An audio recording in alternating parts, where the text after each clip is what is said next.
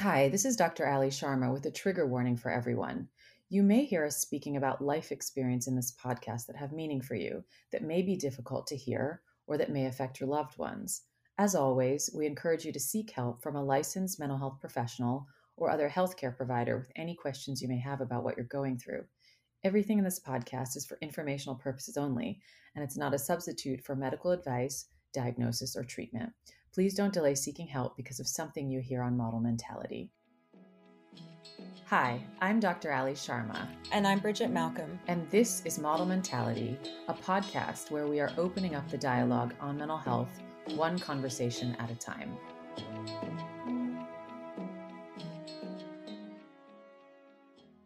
Today on the podcast, we have with us Clara McGregor. Clara is an actress, producer, and model, and the oldest of Ewan McGregor's 4 daughters. She studied photography at NYU and is most proud of starting her own production company called Deux Dames Entertainment.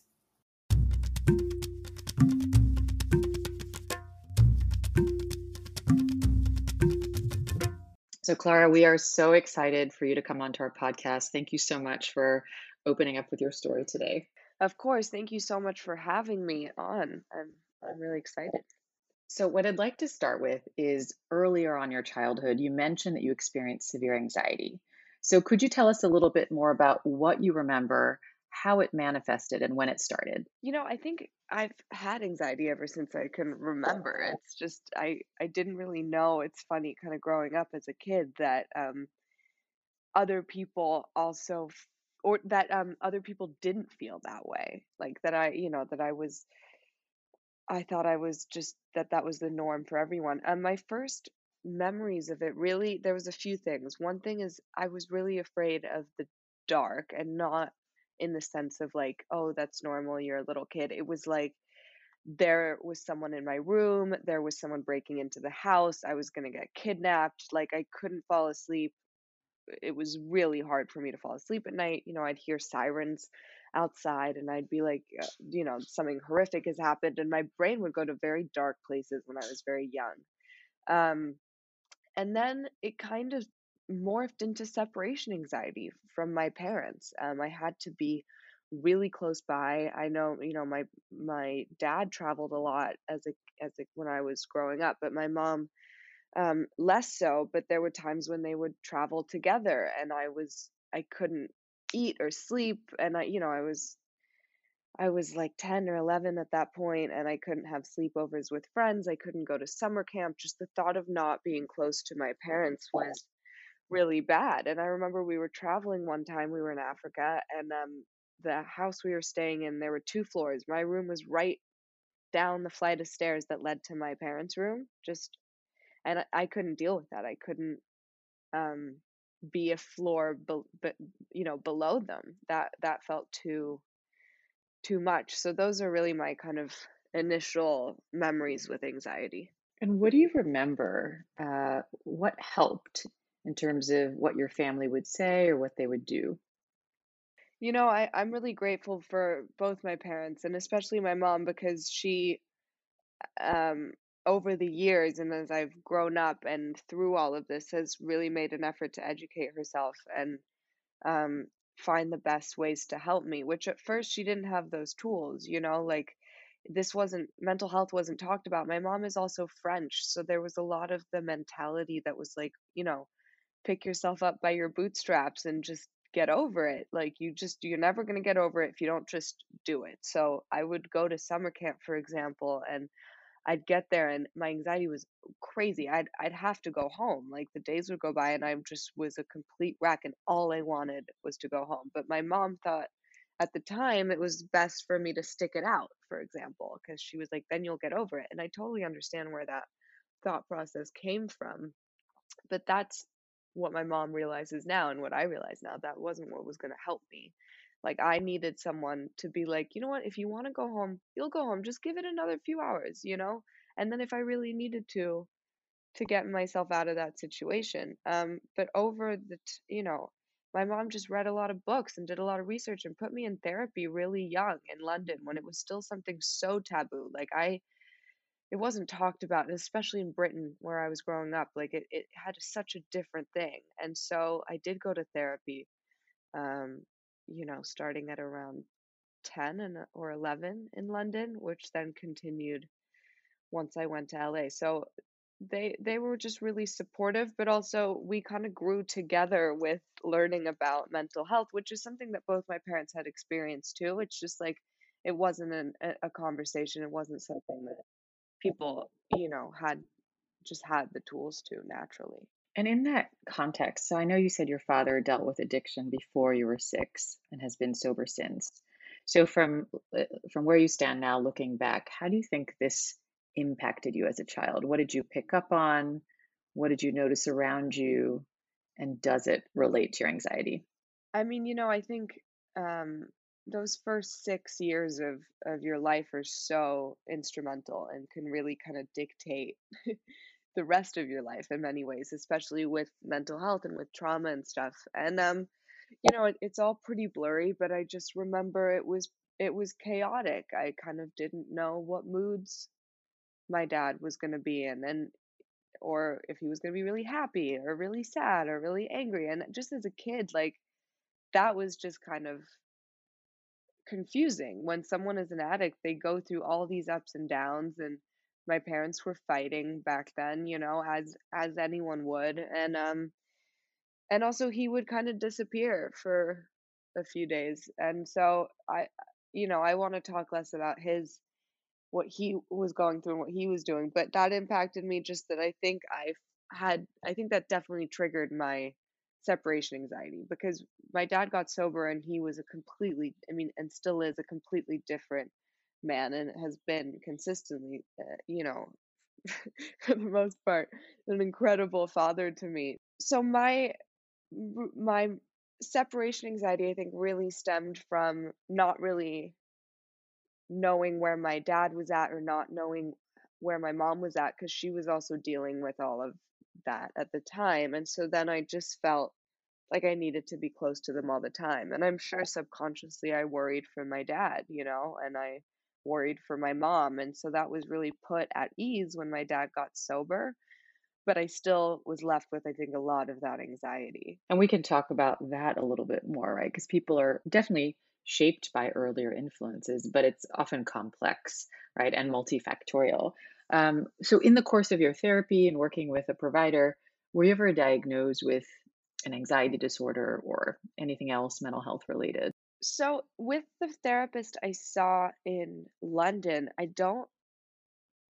sure it was brought up. I honestly don't remember if it was like a diagnosis, but it's funny because it was always talked about in therapy. And when, all my therapists always, you have anxiety, but the word disorder wasn't brought into that to for a long time. Like it was just like, oh, it's anxiety, you're anxious. And then when I was around 21, 22, at 21, I suppose, maybe even, no, yeah, 21. I finally went to see a psychiatrist, because I couldn't deal with my anxiety, and I was in this abusive relationship, which I know we'll touch upon in a little bit. But I couldn't get out of it, and I was stuck, and I just couldn't deal with the anxiety. And finally, he looked at me, he goes, and it was the first time I'd heard it. He looked at me and he said, "You don't have to live this way. You don't have to. It's not something you just need to endure for the rest of your life." And what he said was, you know, there's things you can do about this. And obviously therapy is a big one, but he was like, there's medication. And he prescribed me Lexapro, which I'd never been on. I'd never thought I needed medication for it. I just wasn't made aware that this was even a thing, really. And that was just a few years ago, you know? And so I went on Lexapro and my life changed. And it didn't just change because of the little pill, but it opened up some room in my clustered brain to be able to take the further steps to work on myself, and also got me out, I think. I got myself out, but it helped me gain perspective and get out of a really horrible situation with my ex. Um, and so I have to give a lot of credit to certain kinds of medications, the right one for you. And obviously there that is a huge privilege in itself to be able to have access to those and to be able to go see a psychiatrist and get those prescriptions. And there's a huge amount to do in this country because, most people don't have access to that or to therapy or any kind of mental health guidance. So I definitely acknowledge that that was a huge privilege, um, and one I'm incredibly grateful for because that really helped. And that's the first time I was like, okay, this is an illness. It's a disorder. There's nothing that can. It's not just gonna like go away one morning. It takes work, and it can take sometimes help from a doctor. Yeah, and what you said really resonated, right? Which is you don't need to live this way. That's what we often are teaching people in each session, right? In each encounter. And that's what we're trying to do with this podcast, that people don't have to live with severe anxiety where it's a struggle every day. And even, you experienced being in therapy, but it might have helped, right? The struggle around the anxiety and to work through it. But sometimes it's not the only answer. Um, but I'm going to switch gears a little bit. I'm going to turn it over to Bridget because just to hear a little bit more about your upbringing and the influence of your parents. Yeah, I just have one more question about what it was like growing up with your father, Ewan McGregor. I mean, what was that like for you? How did growing up in the public eye and around fame like that shape you or influence you? It's funny. I don't feel like I really grew up in the public eye. My dad is and was in the public eye. He kept us very much out of it, and they had some agreement with the paparazzi, or their lawyer figured stuff out so that we weren't technically allowed to be photographed with him after a certain time, which they obviously still did. But we weren't out there being photographed on every tabloid with him. We weren't on red carpets. We weren't at anything really where there was going to be photographers. And so we weren't put out there in that way. So I just felt, I I didn't feel like I was directly in that kind of light, but I felt that my dad was, and that was clear. But my childhood in itself at home with my parents, it was not one of like, it wasn't like a Hollywood star-studded glamorous thing, it was just at home with my mom and dad, making eggs for breakfast. Everything was kind of kept very very normal for me and my sisters. Um but what I do recall a lot is, going to school, and Star Wars was at its height, and especially being in London, everyone knew who my dad was because he's Scottish. And so there was a lot of kids at school, and I would get uncomfortable when they would ask him for photos because I knew that wasn't, he didn't like doing it. So I have a lot of these memories where I'm very uncomfortable and very kind of nervous about people asking my dad for photos or coming up to him on the street because I was so aware that he didn't like that. So if it was ever any of my friends, I felt this kind of guilt almost that I was inflicting that on him through people I knew. So that's kind of a funny memory I have of it. But it I was born into it with him, He was just kind of my dad, and it wasn't this big thing. And I kind of felt very similar to my other friends who didn't have parents in the public eye because we were being kind of brought up in very similar ways. I'd love to switch gears now and look a little bit more at modeling and how that kind of has shaped your identity. First off, how old were you when you first started modeling? I got signed to Wilhelmina in, I think, maybe 2016. So that was when I first started off, yeah, in New York. Okay, and how old were you then? Oh, sorry. Yes. That is the answer you needed. I would have been 5 years ago. I was 20, 19, 20. Yeah. And how do you think modeling at such a young age affected your development of a sense of self? It's funny because I felt like I was always the oldest around. I felt like coming in at 19, 20, I was kind of on the older side, which is a kind of wild thing, really, because a lot of the girls I was shooting with or going to events with, they were 16, 15, 16, 17. So I was it's funny because I didn't feel like I came at it at a very young age, but obviously I was very young. And I I got caught up in the whole world a bit and kind of fell for it in the sense that I was being promised all these things. It's like, okay, if you go to all these events and you do all of these shoots, then there's going to be you're gonna make some money. And I was naive to what the industry is, and a lot of people would say, well, you know, obviously that's not how it goes. But I kind of thought so, and so I spent so much of my time in New York attending events. I was on their kind of more persona board, like their women's board, so I wasn't like exactly like a runway model or a model. They kind of would use my name a bit to get me it was kind of more of that vibe. So I was brought around to all of these events all the time, and it was exhausting. I didn't know anyone. No one was very particularly nice there. The agency would didn't come with me, or there wasn't someone there with me. And they'd send me out there and be like, "Okay, you can leave when you get your photograph taken," you know?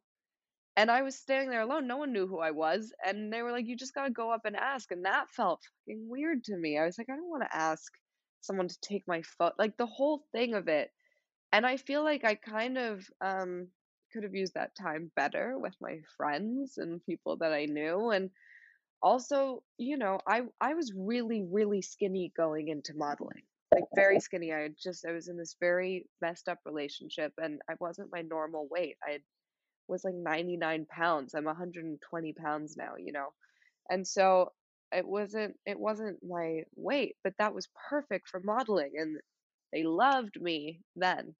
And then I started going back to my regular weight cuz I started feeling better.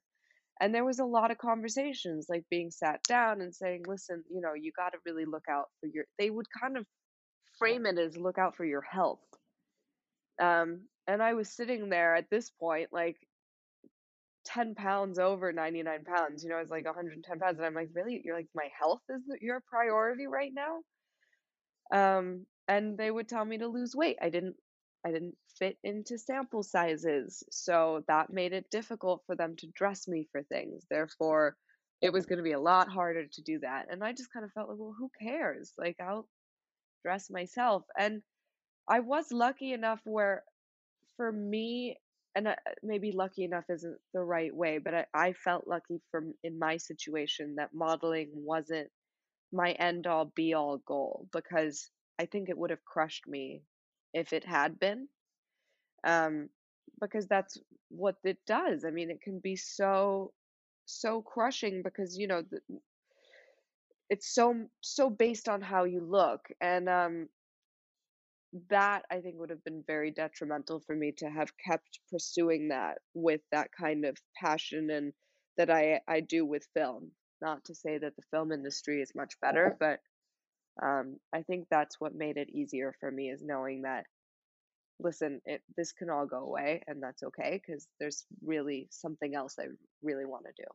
I'm sorry you had to go through that. Like, that's horrible. And unfortunately, it's something most models do have to go through, and it shouldn't be that way. And yeah, I hope that by the more we talk about it, the less stories like that are common and normal, because it shouldn't be. Absolutely. You kind of started to answer this question already, but I'm just curious, what helped you discover your identity and your sense of self, like against the backdrop of anxiety and being in this relationship and modeling and kind of being pulled in all these different directions? Like, what helped you kind of find yourself amidst all that? It's funny. I was thinking about this last night as I was falling asleep, that I don't think I've really come into myself until really recently. I think until COVID is when I felt, uh, now in my life, I feel like I'm really fully feel good about myself and feel good about who I'm becoming and where I'm going, because I think it's constantly moving. But I think throughout all of it, and from the beginning, and though it took me a while to figure out coming out of that abusive relationship and dealing with all the anxiety, is that I had a passion for filmmaking, and I wanted to become an actor, and I wanted to make movies and produce, and I couldn't fall asleep at night, just letting that go, or I had to fight for that because I knew that that was in a sense fighting for myself and fighting for a lifelong kind of commitment to something which brings me joy. And so I think always having that as a goal and trying to get myself motivated in times where I really didn't want to, I think that kept me in touch with myself because I really knew where I wanted to go, even though I was far from that yet, you know. So my hopes for a career, I think, is maybe that's a weird answer. I don't know, but I think that kept me going because I just I had a destination, you know. I don't think that's a weird answer at all. It's like hope for fulfillment in something that you haven't quite like stepped into yet, but you know that it's there. I relate to that completely. Yeah. Um, what advice would you like to give young Clara who's just starting out modeling? I think it would be something along the lines of because when I started out, I was so discouraged. I was so anxious and I was kind of in a very depressive place, even though I'm not a very depressive person. That's one time in my life I can say I was depressed over those kind of couple of years. Just know that it gets better and that life has so many surprises and twists and turns that like it's gonna lift you back up, you know? It's temporary. These places of kind of I don't know, of unknown. It's temporary. And time and age and growth really opens or answers a lot of questions. When you meet people now, what would you hope that they say about you? I hope they would say first and foremost that I'm a good person and that they enjoy being around me and that I give off something good. And you know, I think that's all for now. I just hope that people see me for who I am, which I think is and I know is a good person and has good intentions and is nice too, you know. So I think just kind of to keep it simple, just that they feel empathy and love from me and goodness. So, Clara, I want to go back to when you were 21. It sounds like you were modeling around that time. Perhaps you'd seen the psychiatrist that you mentioned. You mentioned you were in a relationship in which you were physically, verbally, and sexually abused. Can you tell us a little bit more about how you entered into this and what happened? And one of the things I'm thinking about is, a lot of people stay in relationships that are not good for them, that are good in some ways, but then harmful in others. So I'd love to explore that with you. Yeah, absolutely. So I met my ex when I was at NYU. We had a class together.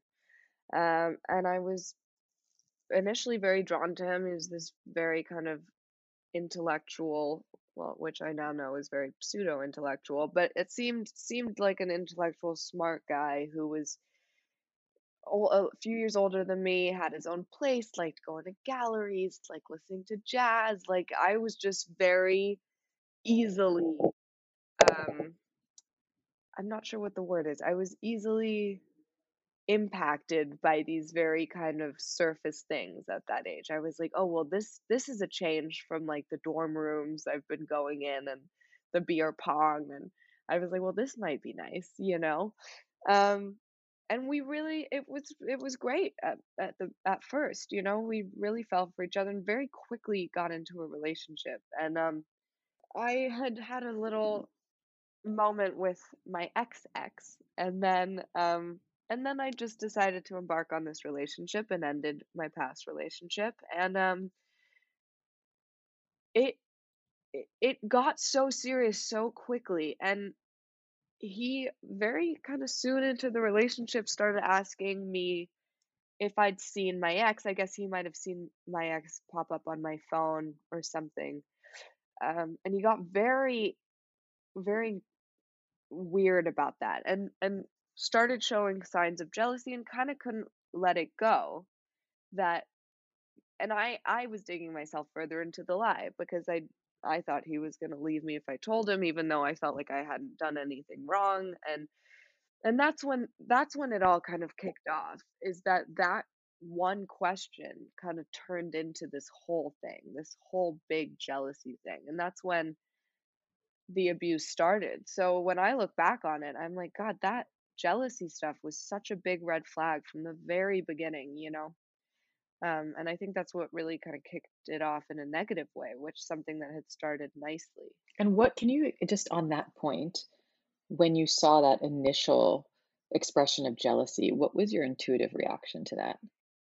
At very first, I was like, "Oh my God, this is kind of cute," because I get really jealous sometimes, and now someone who gets jealous, now I won't feel guilty about getting jealous. I was a very insecure person at that time, and in my past relationships, I was insecure and I would get jealous about other girls. Now, my jealousy wasn't going to turn out like his did. But and it's something I've worked on personally, and I'm not that kind of person anymore. But I kind of was like, okay, great. So you're just like me. Um and then when it became frustrating, and when I still didn't I was like, we're going to get past it. It was always like, this is going to get better. This is just like a glitch and we're going to figure this out. And there was no part in my mind that was like, Clara, this is not a good sign, you know? And then how did things progress after this? It progressed kind of quickly. So it started just with him kind of pestering about this question, and then he started breaking into my computer and going into my phone and trying to dig up answers. And then at one point, he found a text, I think, or he didn't find anything, but he texted me saying, I know everything that happened with you and your ex. I found it on your laptop. So I confessed everything. And that was really when it kicked off, because then he had something to hold against me. I had cheated on him in his mind. And so I was a cheater. I was not loyal. And he at first was like, I'm breaking up with you. And by the way, my separation anxiety from my parents very quickly transferred over to my first boyfriend when I was 15. And has been, that's something I had to work on, because then I had separation anxiety with men. And I was so caught up in all of that that I didn't want him to leave me. I was like, I need to fight for this guy. And so it was, and he had me. Then I was this scared person who was going to do anything they could to get him back.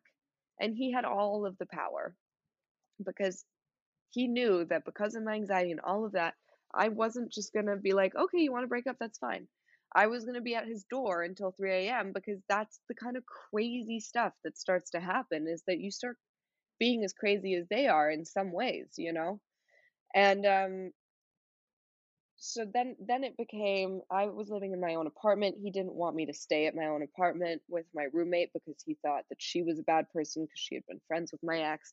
He would find reasons for everything. If I was alone at my apartment, he would make me FaceTime him so I could show him every inch of my apartment, under the bed, in closets. He thought I was hiding someone. All of my friendships dissolved because it sounds crazy, but, like, I wasn't allowed. I felt like I couldn't. He put these walls up to see friends. I couldn't see my friends. Any male in my life, they wanted to have sex with me, which is the only reason they were talking to me. And then it started transferring over to work. My modeling agents were getting calls and emails from him from my phone at all hours of the night, because he was mad I didn't have a +1 to an event, so he couldn't come with me. Um, and then as I was modeling, he would call me a whore for modeling. He would say it was so stupid and unintellectual, and how low can you be? Meanwhile, asking me to set up meetings with my modeling agents for him, because he wanted to start modeling. So it was a lot of this, and I had meetings with directors that he would st- follow me to, and like, so my life was becoming smaller and smaller, and he was limiting and cutting off all of these relationships, almost for me, because I was so vulnerable and stuck, and had been broken down. He would always call me stupid, or really attack my intellect, to the point where I didn't even feel like I could speak up. Like, he was probably right. I wasn't as smart as him, and he would always say that I didn't challenge him.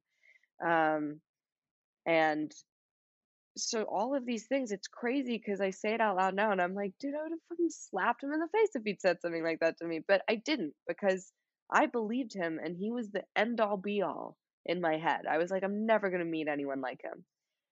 And that's really what I believed for a long time. And tell us about the physical side of the abuse. Absolutely. So, as all of it progressed, and sorry, I didn't bring that into the order I just described it in, but once the verbal stuff started getting worse and our fights started getting worse, and then very quickly it turned physical. And the scariest part about that really was his complete lack of remorse after. I remember one instance where we were arguing and we were sitting on his bed and he punched me in my face and I fell backwards and I landed on the floor, actually face front, and I split my lip. And I was down, I was in shock. I was just lying on the floor, and he got up and kicked me in the stomach and walked out and got himself, some sparkling water. But never could he turn around. Like there was never any remorse. Like an hour later, 2 hours later, 3 days, nothing. It was always my fault. There was one instance where we were fighting like that and he started bolting towards across the room towards me, so I grabbed the closest thing to me, which was an empty wine bottle, and I just held it up. And he stopped dead in his tracks and he just looked at me stunned. And it was this whole thing and he never dropped that. He was like, "You're the violent one because you were going to hit me with a glass bottle and that could have killed me." And so then anytime he would be physical with me in the future, it was always excused by that one moment where I had really tried to defend myself. And yeah, he would play all these mind games with me, like, "You're hitting me back," or and I was like, "Dude, I'm 99 pounds. I'm this tiny little person. And you're this full grown man who's, you know, strong."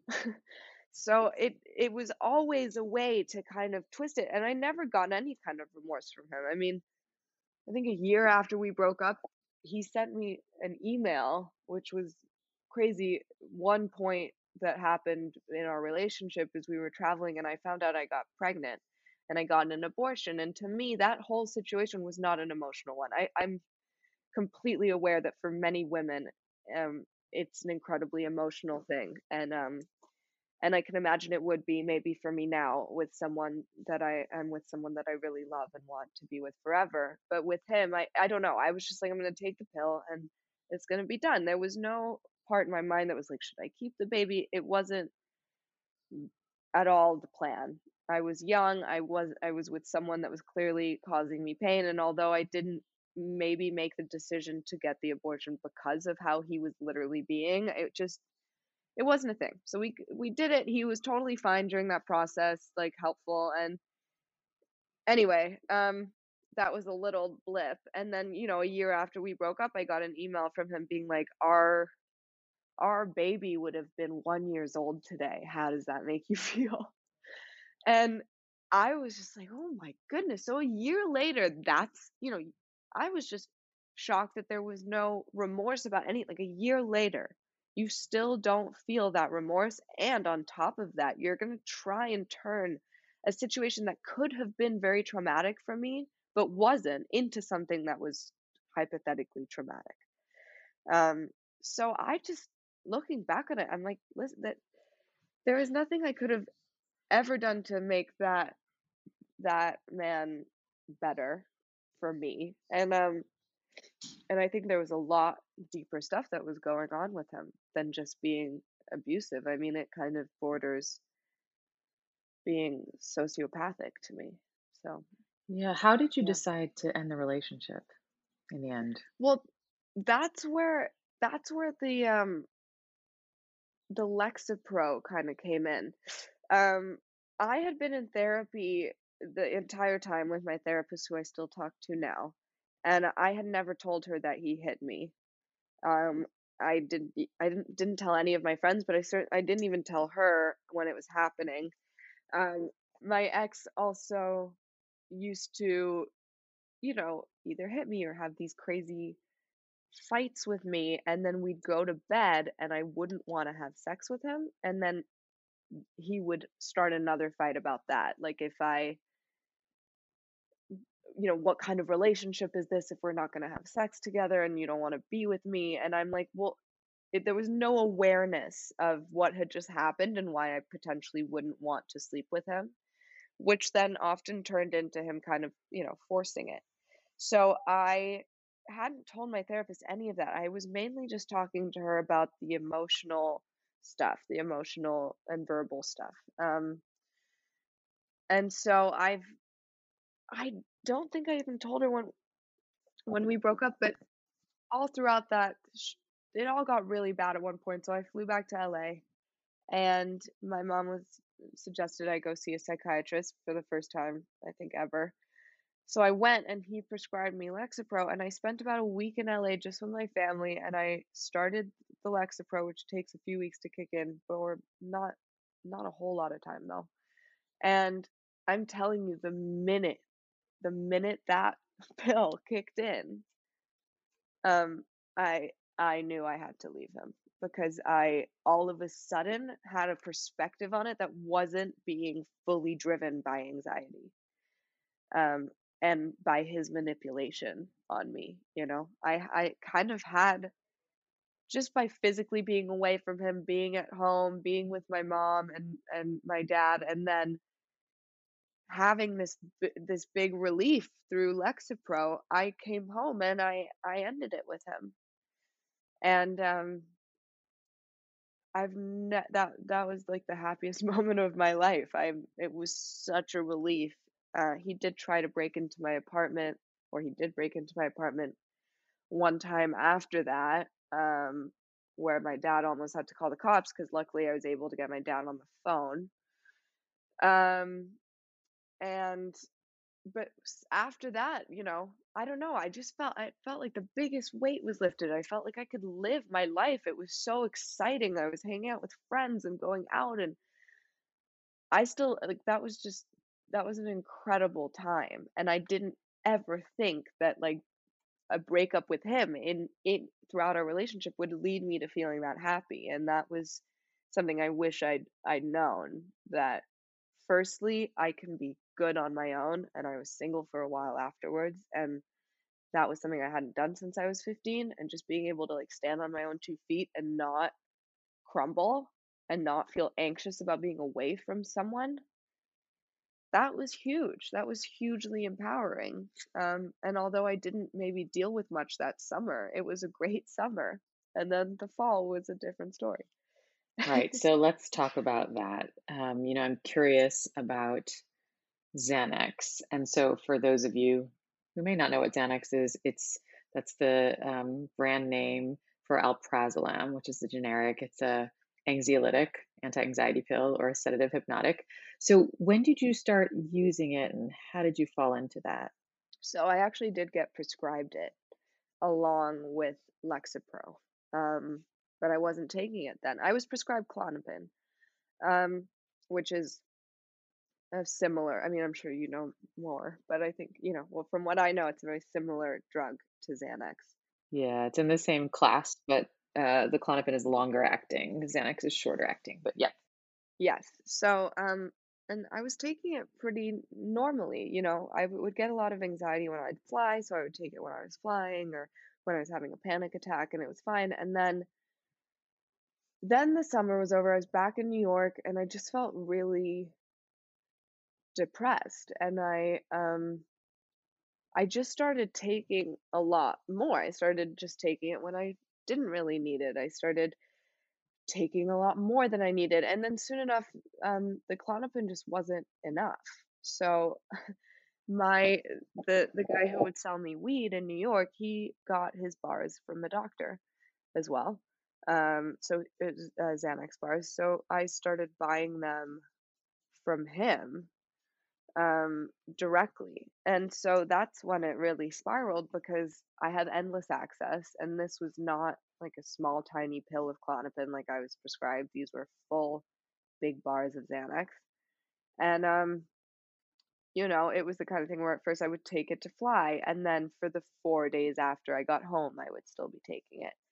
And my Xanax usage was very sporadic, like, it wasn't consistent. So over around, a year or 2 years, a year and a half that I was kind of using, it was sporadic. So I wouldn't touch it for, like, 2 months, and then it would be, like, a big binge of it for a week. And it just completely derailed me. I became someone who wanted to isolate, and Xanax enabled me to do that comfortably. And I didn't want to be social, and I was flaking on my friends, and I was in a new relationship with the man I'm still with now, and I was in this amazing relationship I was so happy in and couldn't believe it was real, and yet I was still wanting to numb myself because of all the trauma I hadn't dealt with from my previous relationship, from my parents divorcing, and just general anxiety. And so I just became someone who was like a shell of a human, and just was very content not being present, not being aware, and scared the shit out of the people I really love the most. So it just became such an easy band-aid, and Xanax is this kind of crazy drug that it does feel really good the first few times you take it. It feels amazing. You're like, it's like euphoric, and then slowly it turns really dark, and it turns into, I don't know, it's horrible. You wake up and you're just 10 times more depressed than you were when you took the Xanax last night. Um, and I was losing myself again, but this time it wasn't a man taking my me away, or taking my life away. It was this pill. So I kind of fell into the same sort of um, routine a bit of just cutting myself off from life, and I wasn't proactive. I wasn't working on my career. I wasn't doing anything. I was just stuck. And so, how did you end up quitting and going to rehab? It all happened relatively quickly. Luckily, this addiction didn't completely derail my life in terms of its general trajectory, and I was never on Xanax at work. In fact, I shot this whole movie in Miami for a month and a half, and I didn't touch Xanax until after our wrap party, and then took it on the flight home, all the way home. And that is what actually triggered me going to rehab. Is I had just wrapped this film, which I was my first time on a feature film set of that size, playing a leading role along with a few other people. And so it was this incredible thing. And so I talked about before this, like, that's where my drive was taking me, that to an experience like that. And it completely, threw me off my feet. I was ecstatic. I couldn't believe I was getting paid to do this. And this just reaffirmed everything. It was like, this is what I have to do. And I didn't even drink. I didn't smoke. I didn't do anything while I was making that movie, because I was getting such a natural high off of it. And then it ended, and people often talk about like a post-tour blues. You go on a music tour and you come back and you're depressed because it's over. And I hadn't really experienced anything like that until I did that. And I just was like, just immediately after we wrapped, just felt like, oh my God, this could never happen to me again. And this was so amazing. And I got this depressed. And so I got Xanax for the flight home and took a bunch on the plane, took some in Miami before I left, and then kept taking it. And I went out to dinner with my boyfriend that night once I got in and was still kind of barred out. Met two of our friends and had like a sip of beer and was stumbling my way to the bathroom, and I couldn't stand up in the bathroom, and went home, and I was so out of it. And my boyfriend was like, Jude, what is going on? And he noticed I had something in my hand, and after all this happened, he's like, "What's in your hand?" He opened my hand. I had 3 bars of Xanax in my hand, just ready to take. After all of that, and that's when he was like, "Oh my God, this is such a problem," and that's when I realized it was such a problem too. I think just having someone you love so much look at you that way was a big wake up call, and also taking a second to think, okay, you had just almost passed out in the restaurant and you're coming home and you're going to take 3 more bars, like, that's crazy. And at the same time, my 2 best friends, um, they stepped in. They felt something wasn't right with me. Um, they kind of talked to my boyfriend too, and they all kind of agreed. And those guys saved my life, man. I mean, one of my friends flew me to LA where my other friend was. And they took me on hikes for 3 days, and then I met with another therapist I was seeing during that time.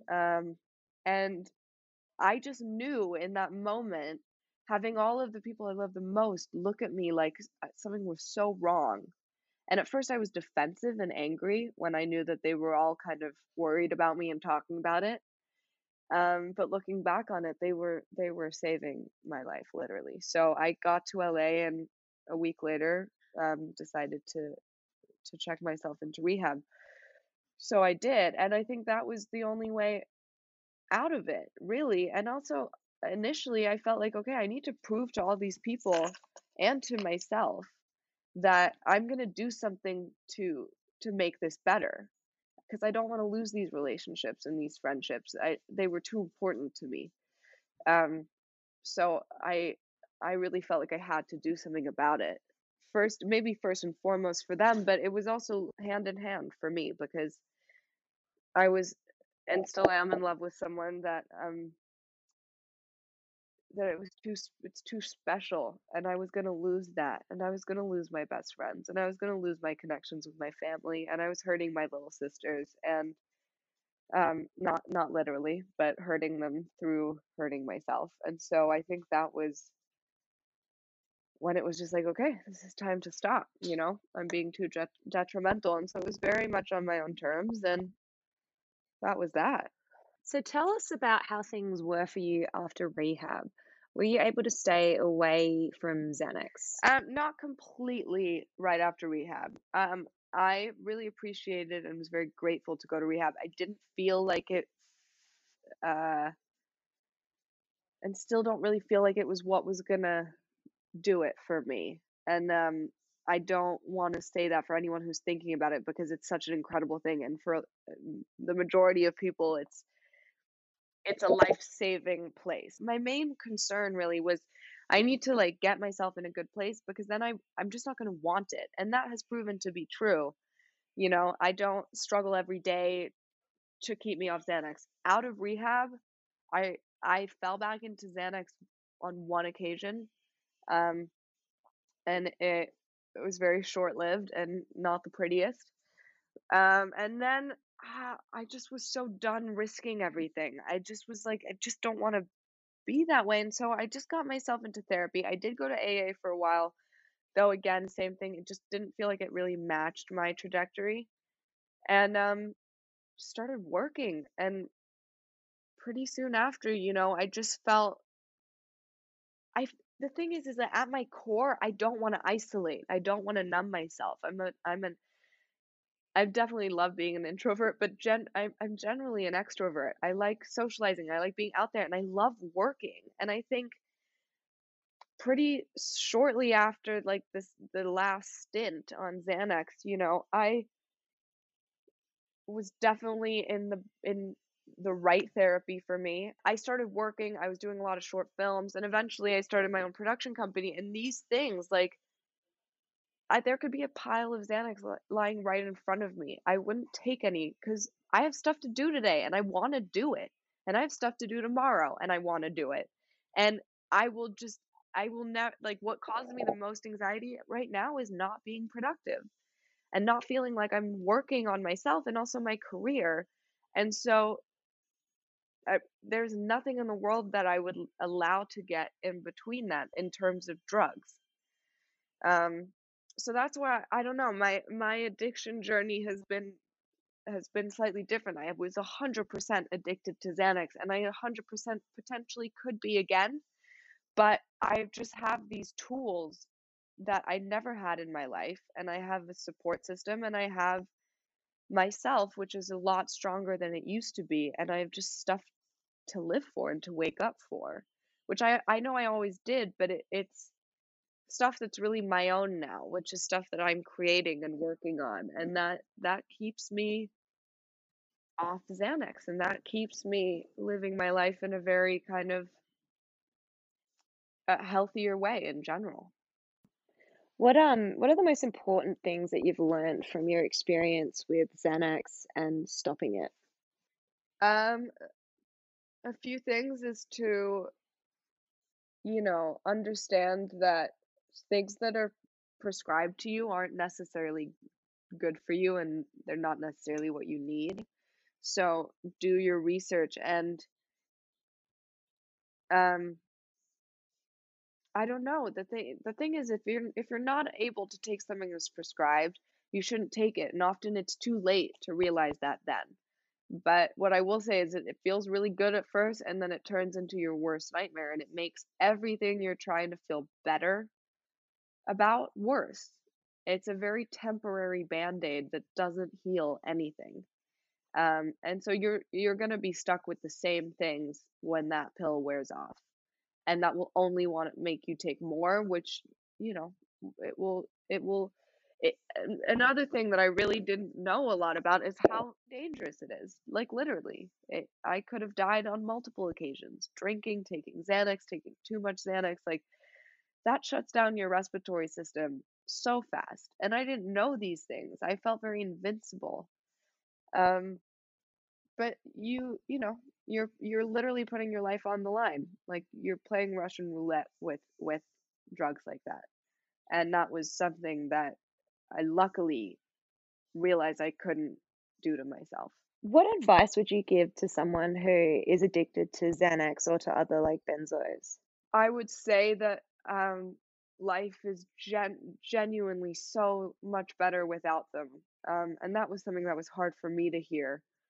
So I would just say to, get the help, even if you don't want to at that moment, just see what it's about. Because as much as I didn't feel like staying in rehab for a super long time was the best thing for me, like just going there really kicked off my recovery journey 100%.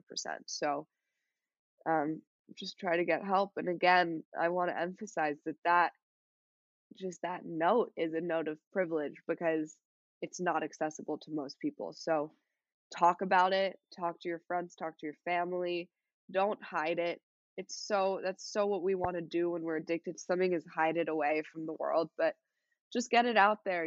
There's so many people who are just going to want to help and not judge you, and that's what I realized. Okay, time for the $1 million question. We ask this to every single guest. If, I guess, $50 million question. If you had 50 million Instagram followers, what would you want to tell them about mental health?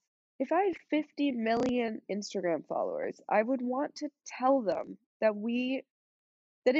if everyone who followed me woke up tomorrow and demanded free mental health care or accessible mental health care in America, we'd be much closer to getting it. That this is a fight that we need to fight for because, firstly, we don't even have free healthcare in this country or accessible healthcare in this country, and mental health should be considered just as important as healthcare. So I would say that needs to change, and what can we do about it? And let's put our heads together and make a change. Incredible. Thank you so much, Clara. This was such an incredible conversation. Thank you so much. No, of course. Thank you guys so much for having me and creating this space. And I really love the conversation you guys are putting out there. So I'm just really glad I was a part of it.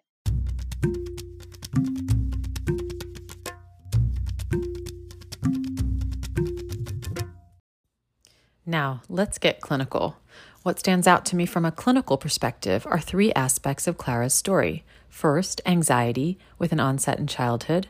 Second, her experience with an abusive relationship, how she entered and how she exited it. And third, Xanax addiction, all 3 of which are interconnected in her story. On the first, you heard in the interview that her anxiety emerged early on, triggered by the effect of her father and his substance use issues before she was 6. She started therapy around age 10 in London and was surrounded by supportive parents, especially when her father became sober when she was 6 years of age. She later was diagnosed with an anxiety disorder by a psychiatrist.